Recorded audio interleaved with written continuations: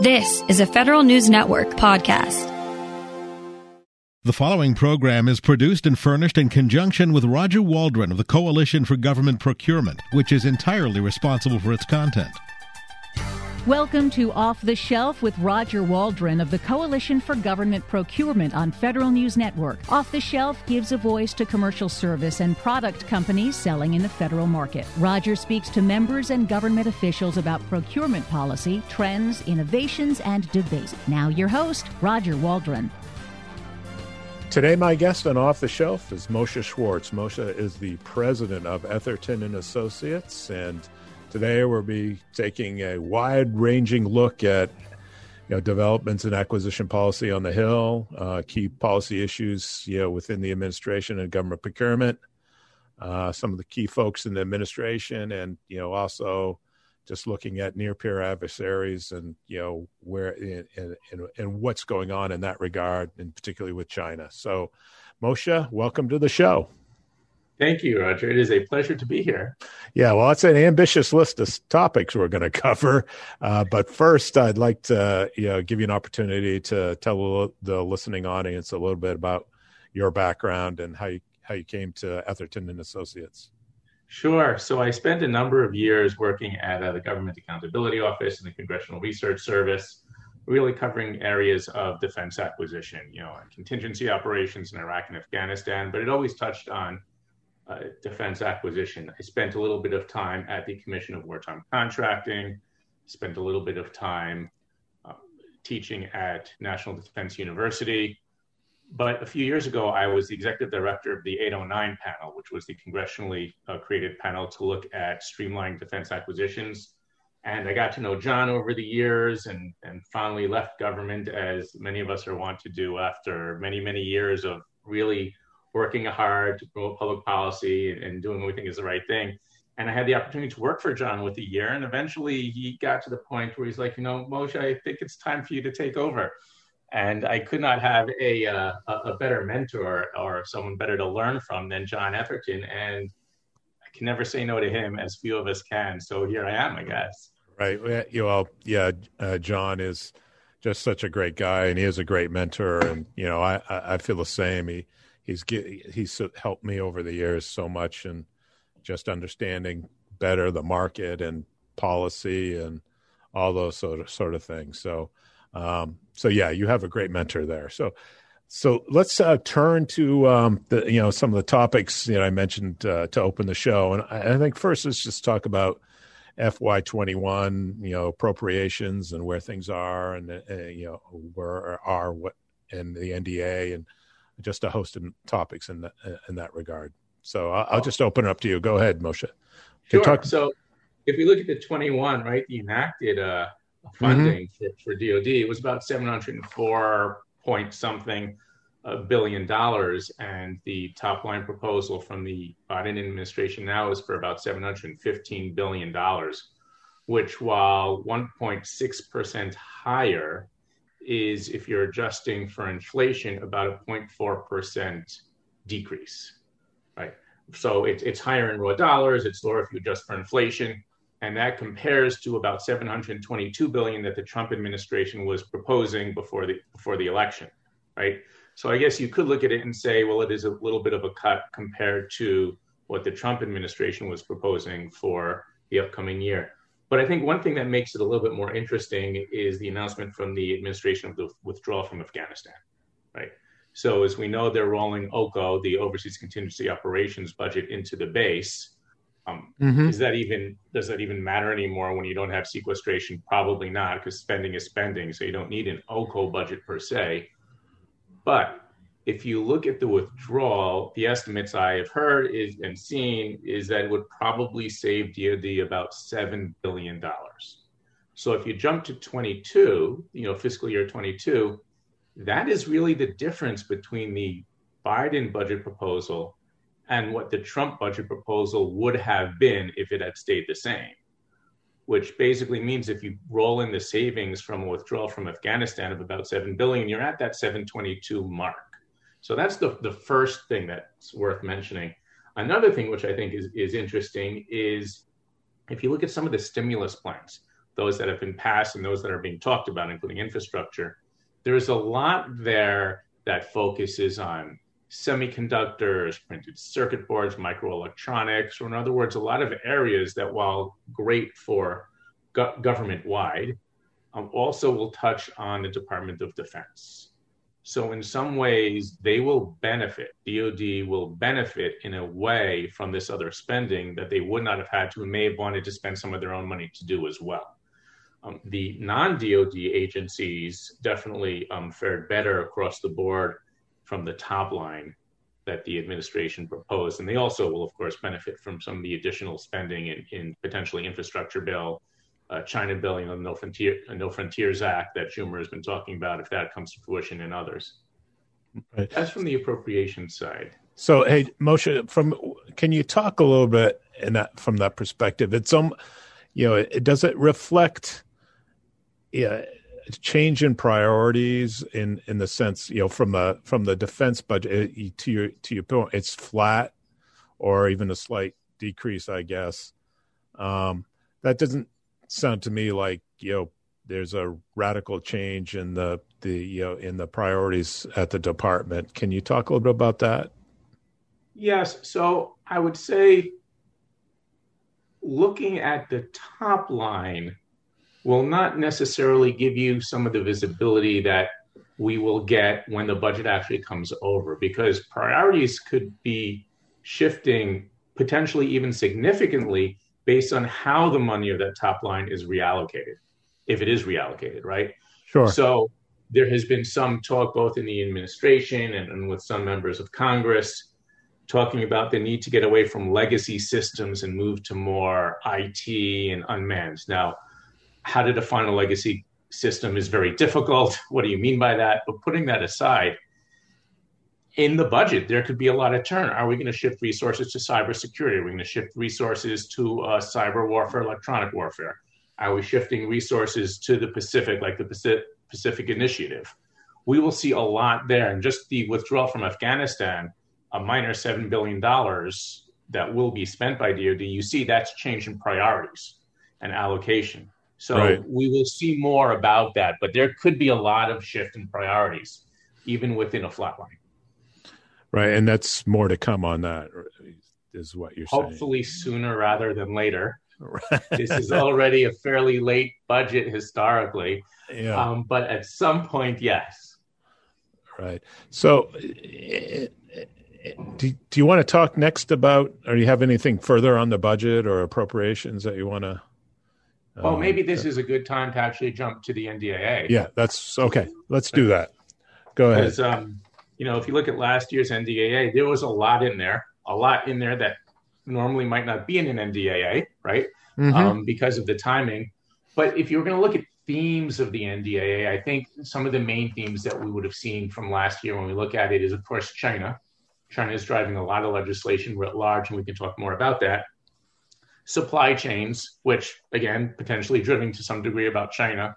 Cybersecurity, which, again, is being driven to some degree about China. But those were a lot of the big themes, right?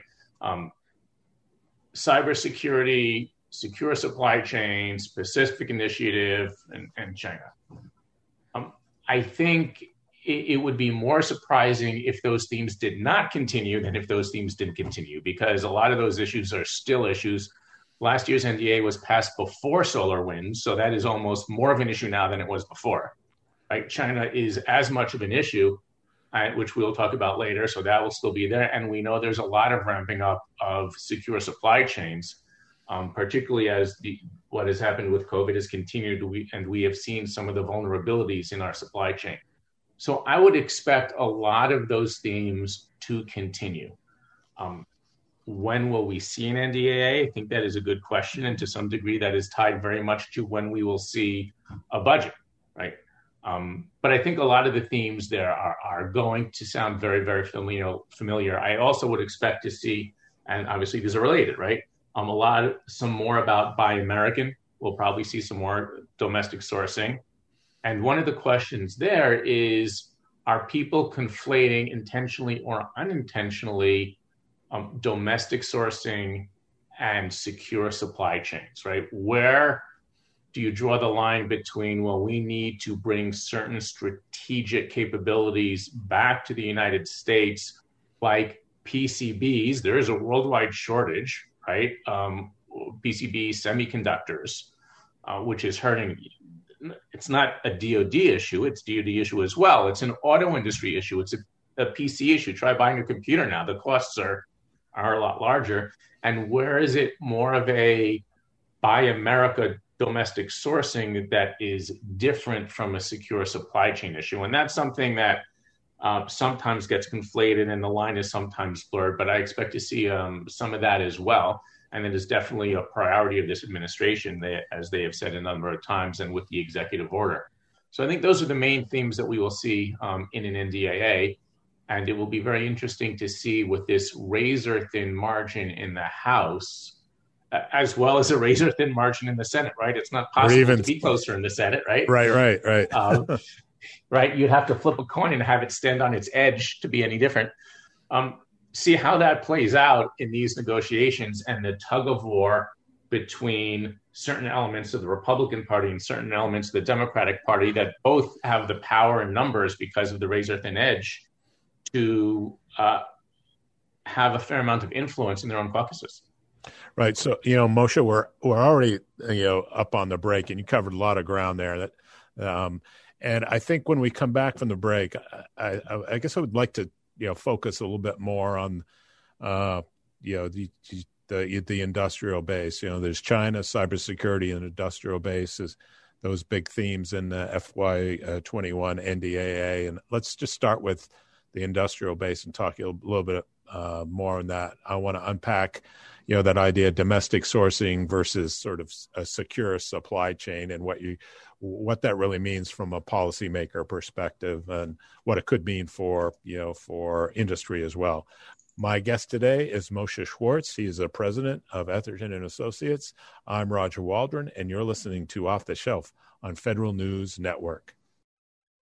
Welcome back to Off the Shelf on Federal News Network. I'm Roger Waldron. My guest today is Moshe Schwartz. Moshe is the president of Etherton and Associates, and we're talking we've been talking about the appropriations, a little bit about last year's NDAA, the big themes, and one of those sort of big themes that you touched on, Moshe, is the industrial base. And I guess we can start there. I know it's part of that's a reaction to China and other things, but let's just talk about the industrial base. And one of the things that you mentioned in the last segment is, domestic sourcing and secure supply chains. And they could be one and the same, or they could be a little different, I guess, or a variation on that. Can you talk a little bit more about what people are thinking about in that regard?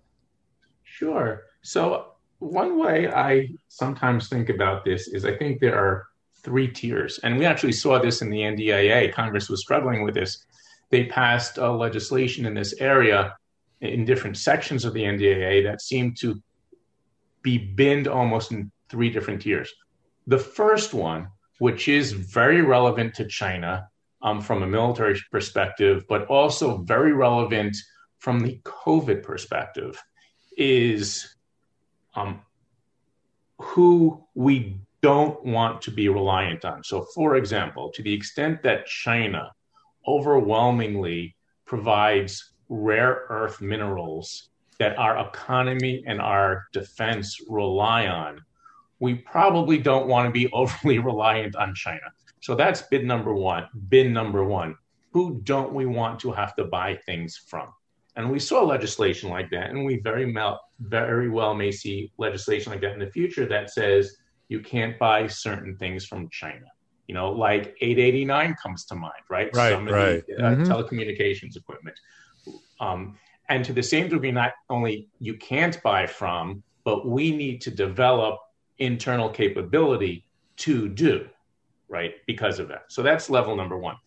Then the second level of debate, I think, is the debate of buy allies versus buy America, which is to the extent that we're not buying from China and North Korea, Iran, and Russia, which is usually the 4 countries that come to mind together, how much of it do we just want to band together with the other democracies? And this is something that this administration has talked about before, like almost united democracies, like the Quad model, right? The Quad is those 4 countries, India, Australia, Japan, and the United States, that are trying to harmonize their approach to China, right? Well, does that include trade and industrial base, or are they separating that, right? So how much do we want to do by allies, by like-minded democracies, as opposed to say, well, yes, we want India to buy $2 billion of equipment, as I think was a discussion very recently about them buying military equipment. We're not going to buy from you, right? We're going to only do things domestically. This is part of the discussion that's going on right now with the EU and the United States, right? There's a 4-month moratorium on tariffs that were going to be imposed, and that's being negotiated now. How do you deal with that, and how open are our borders going to be? So those are the 3 bins, right? Who are we not going to be reliant on? And then once we figure that out, to what degree are we going to integrate with our allies or do more of a go-it-alone approach, right? So that's the first thing I would suggest. And when we do that, I think there's some things to keep in mind. We know that the United States has a trade deficit with much of the world, right? Right. But there are some areas like defense and aerospace where we have a fairly robust surplus, right? So for example, in fiscal year 2019, very recently, defense hardware exports, so we're not even including the services, which we do a lot of, exceeded $20.5 billion, right? Sales of military exports contributed more than $19 billion to domestic manufacturing. And according to the Bureau of Industry and Security, generated almost 90,000 jobs annually for the past few years. Wow. That's a lot, right? That's a lot. So, and it's more than we have bought from other countries, because according to some of the data that I've seen, what we've bought, excluding, is $11 billion. So that's a big plus, a big plug to our budget. To what extent, if we go too far in the direction of domestic sourcing, will other countries respond in kind and say, you want us to buy $2 billion from the United States, but you won't spend $500 million for our parts?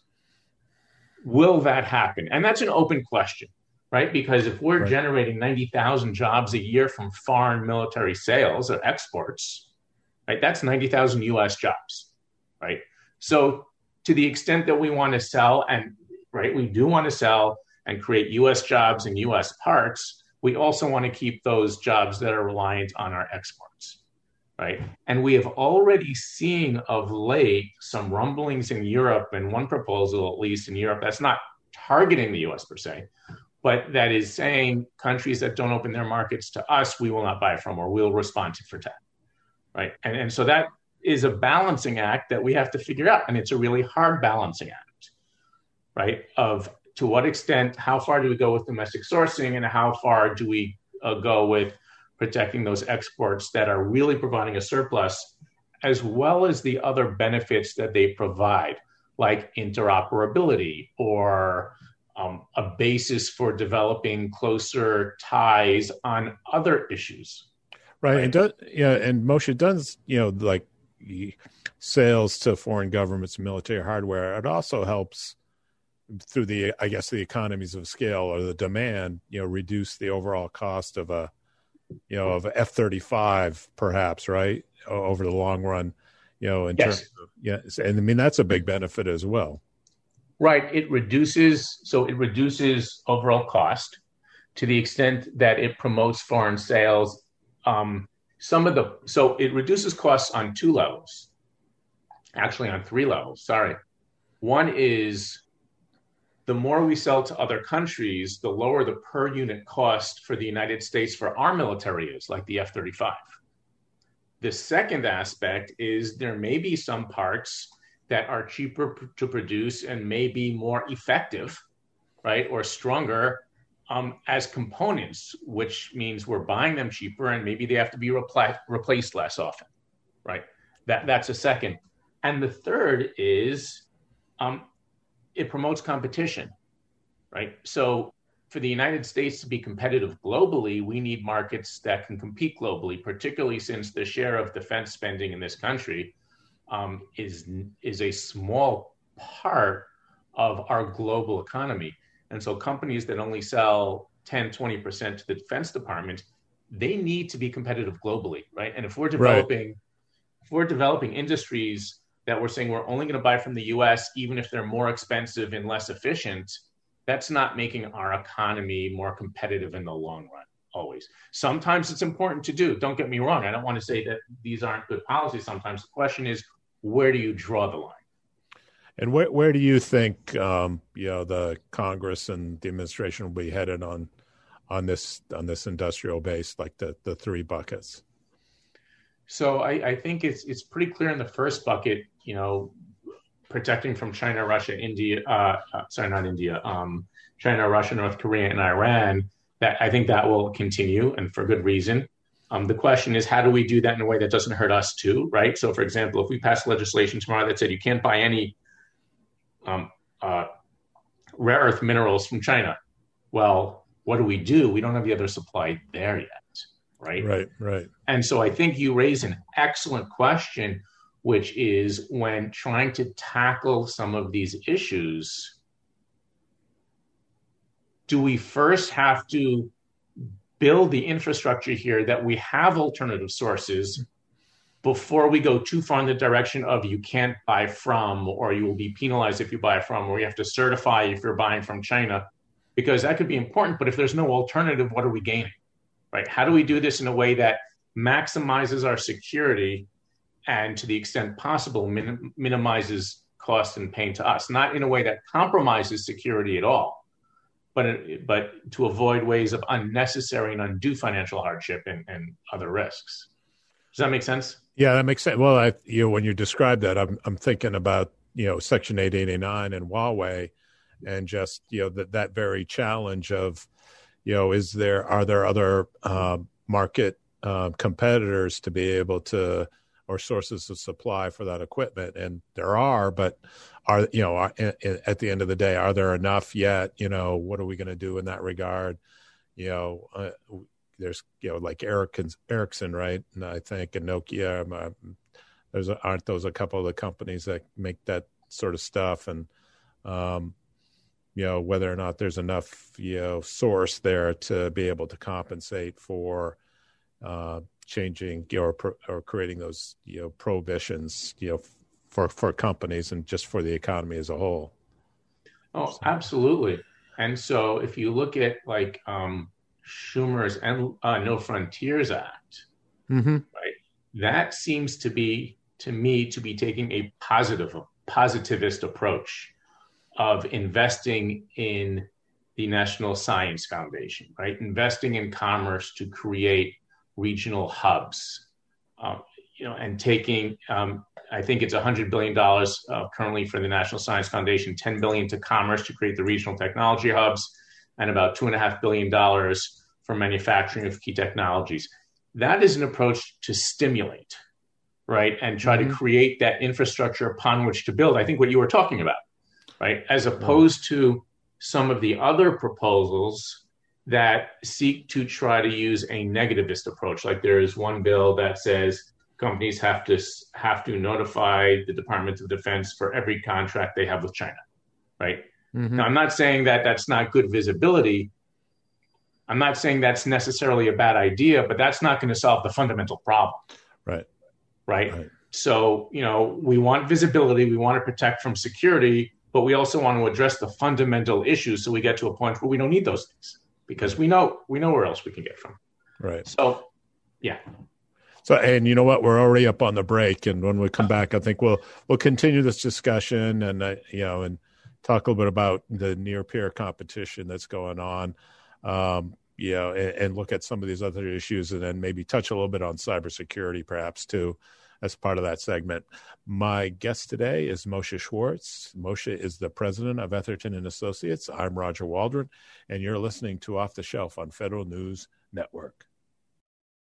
Welcome back to Off the Shelf on Federal News Network.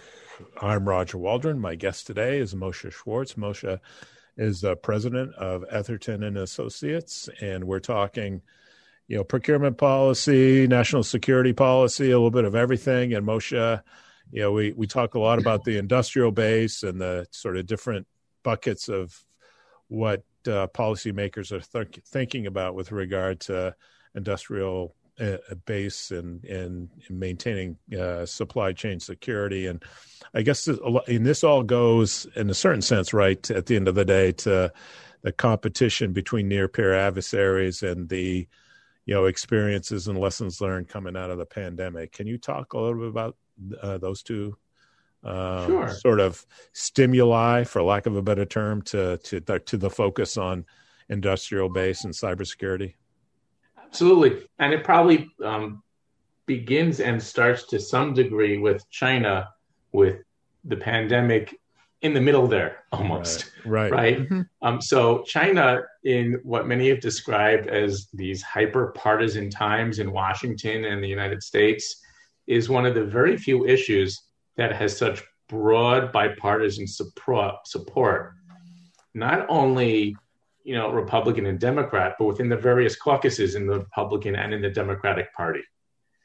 And it's not just Congress, it's the Biden administration as well, which interestingly is generally following and in some cases building upon the Trump administration's China policies, right? Keeping a lot of the tariffs and trade and rhetoric in place.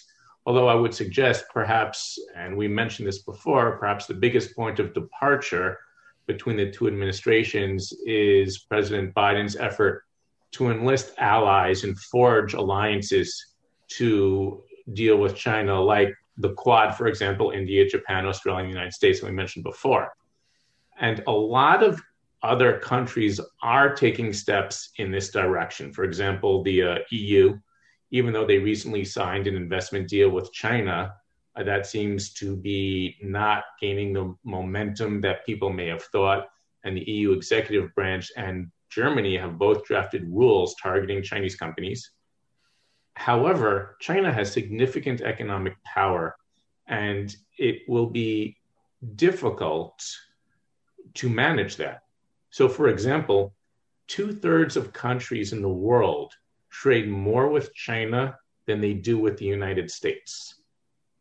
And when I read that, I was actually surprised by that, particularly who some of those countries are.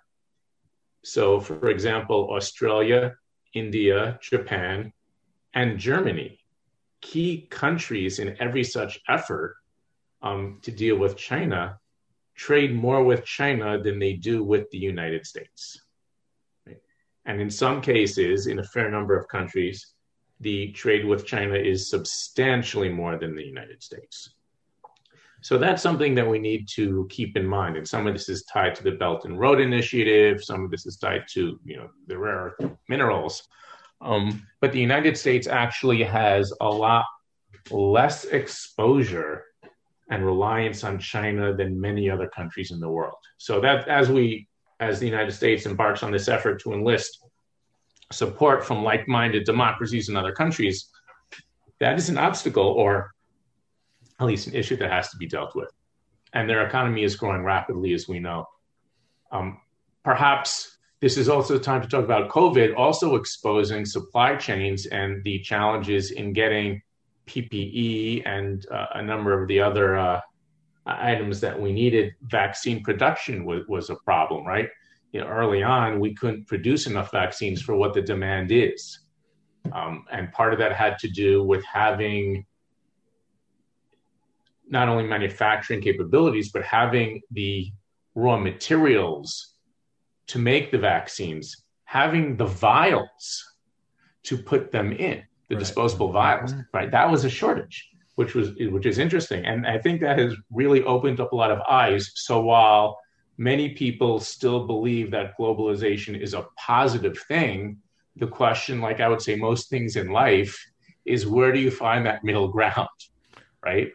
So globalization definitely helps competitiveness. It helps with exports, but it also can, in certain circumstances, create vulnerabilities. Right. So if there are only if we're reliant on one country abroad for something, and for whatever reason, either a pandemic there or war or blockade, we can't get it in, that cripples us. Although it should be noted that the reverse is true as well. If there is only one company in the United States that makes something that we need, and there's a hurricane that brings that production offline for 3 months, it might be useful to have a second source in Britain or France or Canada or Israel, right, or a third source, right? So it does work both ways, right? Right. And so it's all about finding that middle ground. But added to that is not just the concern of where China is today, but where will China be in 5, 10, 15 years, and where does that put us? And I think that is much of the drive between trying to invest and rebuild our capacity for semiconductors, right, and PCB. So with semiconductors, we used to lead the world in the manufacturing. Now Intel is one of the few. There are a couple of others, but Intel is one of the few in the United States that still does that, and they are not necessarily the leading edge in the world the way they were, and that is a challenge. So to ensure our future leadership economically, politically, and militarily, we need to now make those investments. So not just think about today, but 5, 10, 15, 20 years, we've put that infrastructure in place. Right. So just to follow up, one of the interesting observation you made, and I'm just curious how policymakers are thinking about it, or what is that challenge where you have historical allies, the United States, who share common values and all that, and their biggest customer or the biggest trading partner is China. So when from the United States sort of government perspective, a policy perspective, how do you thread that needle and ensuring sort of a common approach when on a philosophical, political perspective, you share the common values, but over here and then economics, there's lots of pressure to go a different way or just have a different perspective, so to speak, on things. What are people thinking about that, and trying to figure out how to navigate that? So I think that is an example where you can't really say what are policymakers thinking, what is Congress thinking, what is the administration thinking, because number one, that is a hard question, and people don't really know. Right? Right. Okay. We're grappling with this now, and it will take a long time to figure it out. And on the path to figuring out, assuming it could be figured out, there are a lot of different views and a lot of we're in that brainstorming period, which is how do we do that, right? And I think you see that because if you look like last year's NDAA, cybersecurity is another perfect example. Maybe this is a good segue. If you look at cybersecurity, there were, I think, dozens of amendments to the House and Senate versions of the NDAA on cybersecurity. Some of them were duplicative, some of them overlapped, some of them were complete opposites of each other because people are just brainstorming, trying to figure out how do we do this? And we're in that churn mode of trying to figure things out. And that'll take some time to settle out. And we'll maybe go down one path and say maybe that's not the way to go. And then, take a step back and try another path. And I think that's natural, but I think that's where we are in a lot of these things is where do you draw the line and how do you draw that thread? And when we talk about reshoring, what does that mean? Does that mean reshoring from China to include our allies? Does it mean reshoring with more of a focus on those countries where there cannot possibly be a disruption? Like even from Europe, there could be disruption over the seas, but Mexico and Canada are closer. Do you mean everything? We can't afford to bring everything back here, even if we wanted to, let alone if it's a good idea, or just strategic issues, or 2 sources or 3 sources from 4 countries. I mean, I think the answer is, I don't know because nobody knows.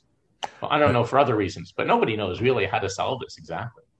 Right. So, and that's what people are going to be, you're sort of teeing it up for the future, our future shows, Moshe, where we can talk about these things. Like what we're seeing is people wrestling with those issues now, and you'll start to see policy develop around them, whether it's through the NDAA or through the administration moving forward, and just the picture will start to get painted. Well, that's a great point, and I think you could see that to some degree in many of the executive orders that have already been issued. Right. So when we come back, because we're up on the break, why don't we talk a little bit about those executive orders, maybe a little bit about cybersecurity, and wrap it up with just some thoughts on the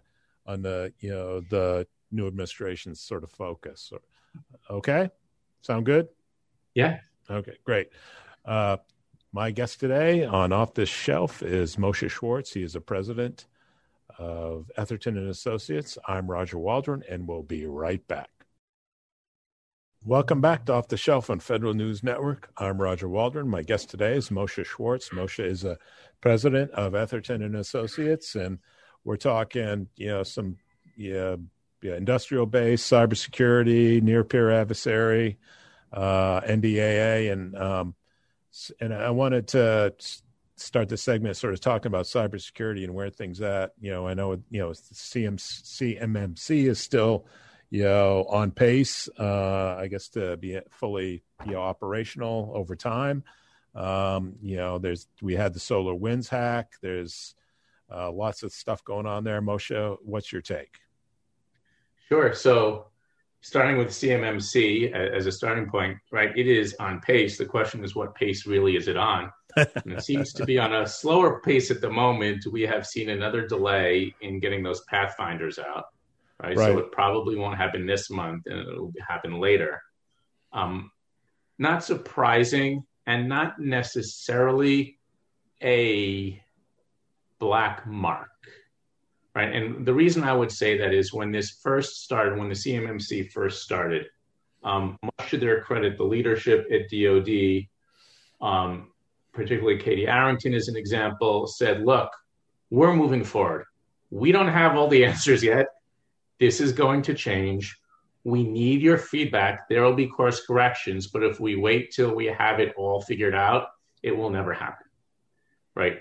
And so from that perspective, I think there is something reassuring to hear them say, look, which is they're doing now, we're going to pause. We're going to take another look at this internally. We're getting feedback. We're having some more thoughts, and then we will go on. Because the plan for a while has been, and still is, as last I heard, is to fully implement this in fiscal year 2026, right? Or starting in October 2025. Now, as my wife tells me, as the kids grow up, before you know it, that's going to be here, right? Before I know it, my little ones are going to get married. In fact, that could happen for one of them sooner than I realized. Right. But that is a runway, and they gave themselves a runway. So even if they didn't meet that, at least they're trying to be judicious about that, and that's reassuring. But it is being delayed. There is an internal review, and how it survives and to what extent it survives is a good question, but something is going to happen. In addition to CMMC, we've also seen a lot of other activity. For example, the appointment of a national cyber czar, right? And the cybersecurity solarium and some of their recommendations. And there was a lot in the NDA last year, and now there's a fair amount to talk about to what extent do we need mandatory breach reporting. And that may very well appear in the NDAA or some other bill about mandatory breach reporting. Now, will that be just defense contractors? Will that be broader than that? That is a great question and a great debate.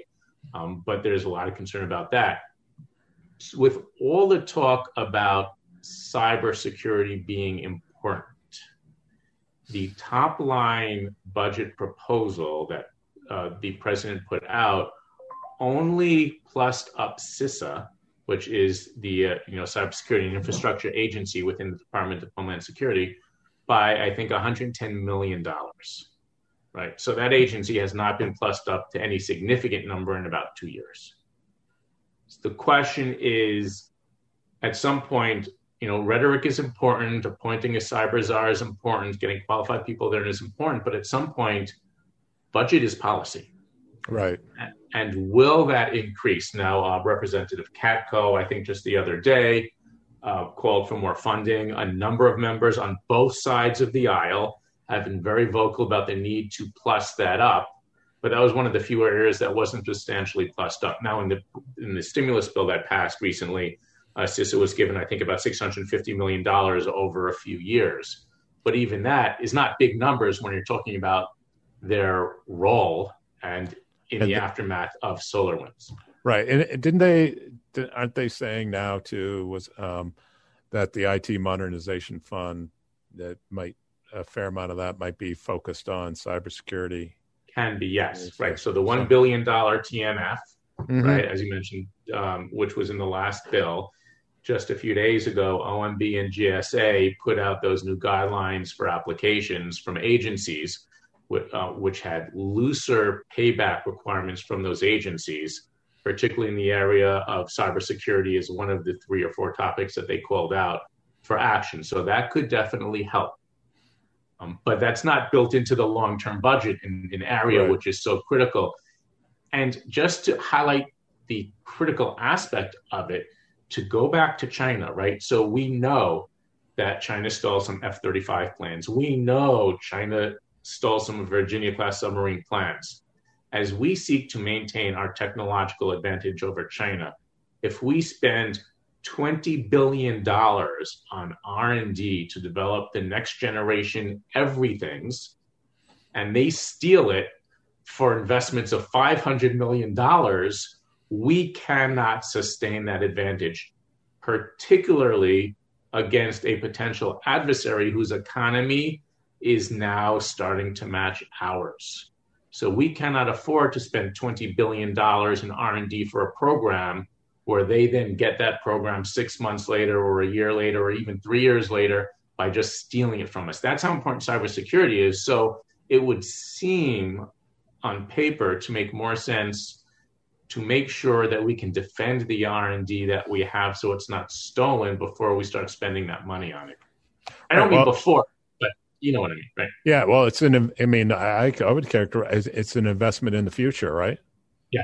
That's exactly what it is. So do you want to talk, there's a few procurement-related issues out there. Well, first of all, streamlining acquisition, that's always, a focus. I mean, I can't remember when, and I've been doing this for 30 years, when streamlining acquisition wasn't a talking point and an issue. And we've seen a lot, evolution with OTA, other transactions authority, and the growth and use of those for lots of stuff at the department. What other, can you touch on that and maybe what other things you're seeing going on out there? Yeah, so I think from what I've seen from this administration and from members of Congress and staff, is still a focus and belief on the need to go fast. I would emphasize, and sometimes this gets lost in the rhetoric, it's not going fast for going fast's sake, right? It's going as fast as we need to get things out there, right? Right. Right. So it's as fast as we need to, not as fast as it can possibly happen, because we want to be cautious and to try to streamline. And there's more. There's still talk about we need to leverage a lot of these authorities like OTAs and commerciality. What is really interesting, I'd like to make one point and then perhaps a plea or a thought, is many of the people that are going into the administration are deeply experienced acquisition people. So, for example, the Secretary of the Air Force, or nominated for Secretary of the Air Force, Frank Kendall, is the former Undersecretary for AT&L, Acquisition Technology and Logistics. And he was the longest-serving AT&L ever when he was there, right? So he has a deep experience. The person nominated for Undersecretary of Defense for Research and Engineering is Heidi Shyu, who was the Chief Acquisition Officer for the Army. You have Mike Brown, who's nominated to be the Undersecretary for Acquisition Sustainment. And what's really interesting about him is, number one, he knows software, right? He was the CEO of Symantec. And he was at Defense Innovation Unit for the last few years, and they virtually only do OTAs. So they get that. They get the positives, the negatives, and they all have the experience. So, for example, while Heidi Shue in R&E, research and engineering, isn't an acquisition shop, it all relates to acquisition. While Frank Kendall might not be doing acquisition all the time, and that's not his job, he'll be the secretary, it's great that he has that background so we can have these robust discussions across the departments. Doug Bush, who's the principal deputy for acquisition in the Army, who was just most recently deputy staff director for the House Armed Services Committee.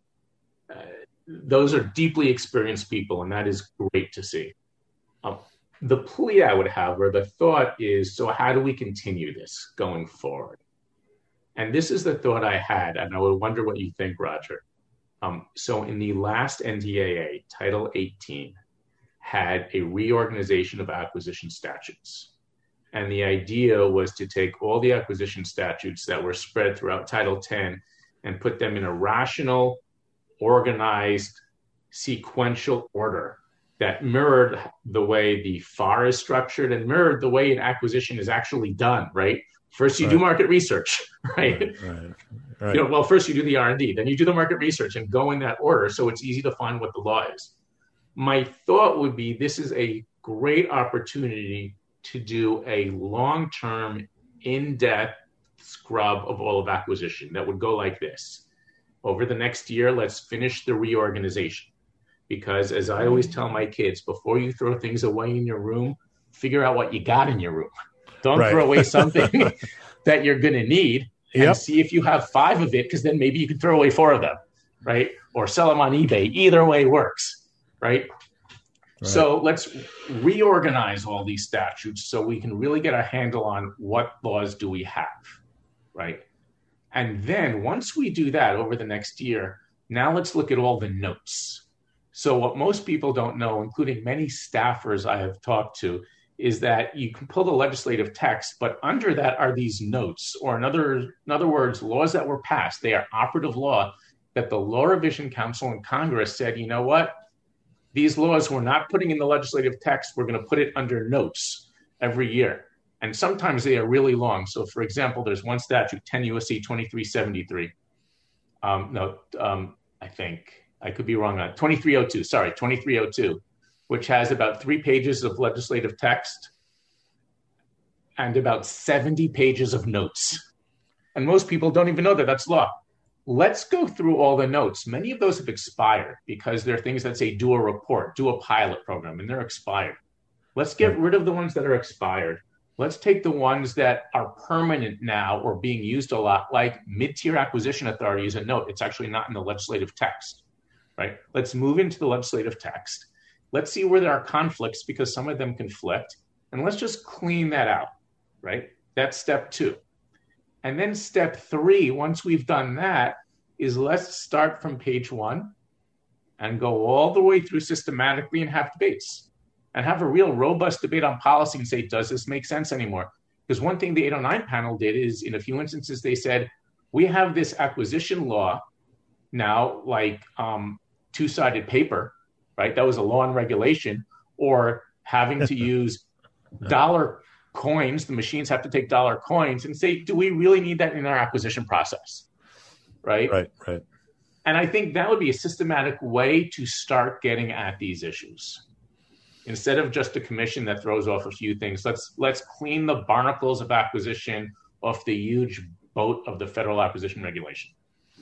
And I know that's a terrible metaphor. I apologize. No, that's okay. I mean, and I'm so glad you mentioned the notes because it's always to boggle my mind. And you know, I think there's a lot of merit to what you're saying, and I think the act of going through and reorganizing it and then cleaning out, that in and of itself would like settle some of the debate. You know, as for that third step, I think you'd get a long way towards having, you know, a consensus already as to what things should or shouldn't be there just by doing those first 2 steps. And then the third step would be the bonus. And it's definitely a worthwhile, project to explore. I think you need a lot of lawyers to be working and operational folks too, because you need to understand the impact of what the law actually is. And Moshe, we're at the end of the show, so we'll have to come back and do this again. There's so many different things to talk about, and such a fascinating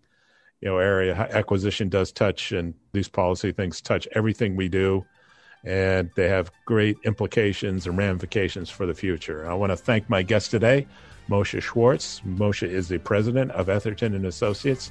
I'm Roger Waldron, and you've been listening to Off the Shelf on Federal News Network.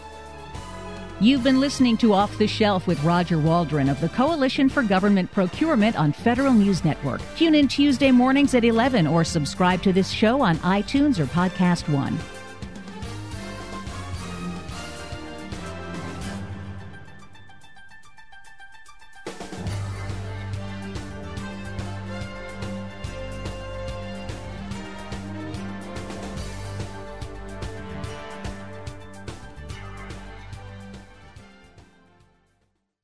To be your best every day, you need proven quality sleep every night. Science proves your best sleep is vital to your mental, emotional, and physical health. And that's where the Sleep Number bed comes in. And let me tell you, ever since I've had it, my sleep IQ score is just going higher and higher. And did you know 8 out of 10 couples say that one of them sleeps too hot or too cold? Science tells us regulating your sleep temperature leads to higher quality sleep. For many couples, temperature struggles are a real challenge.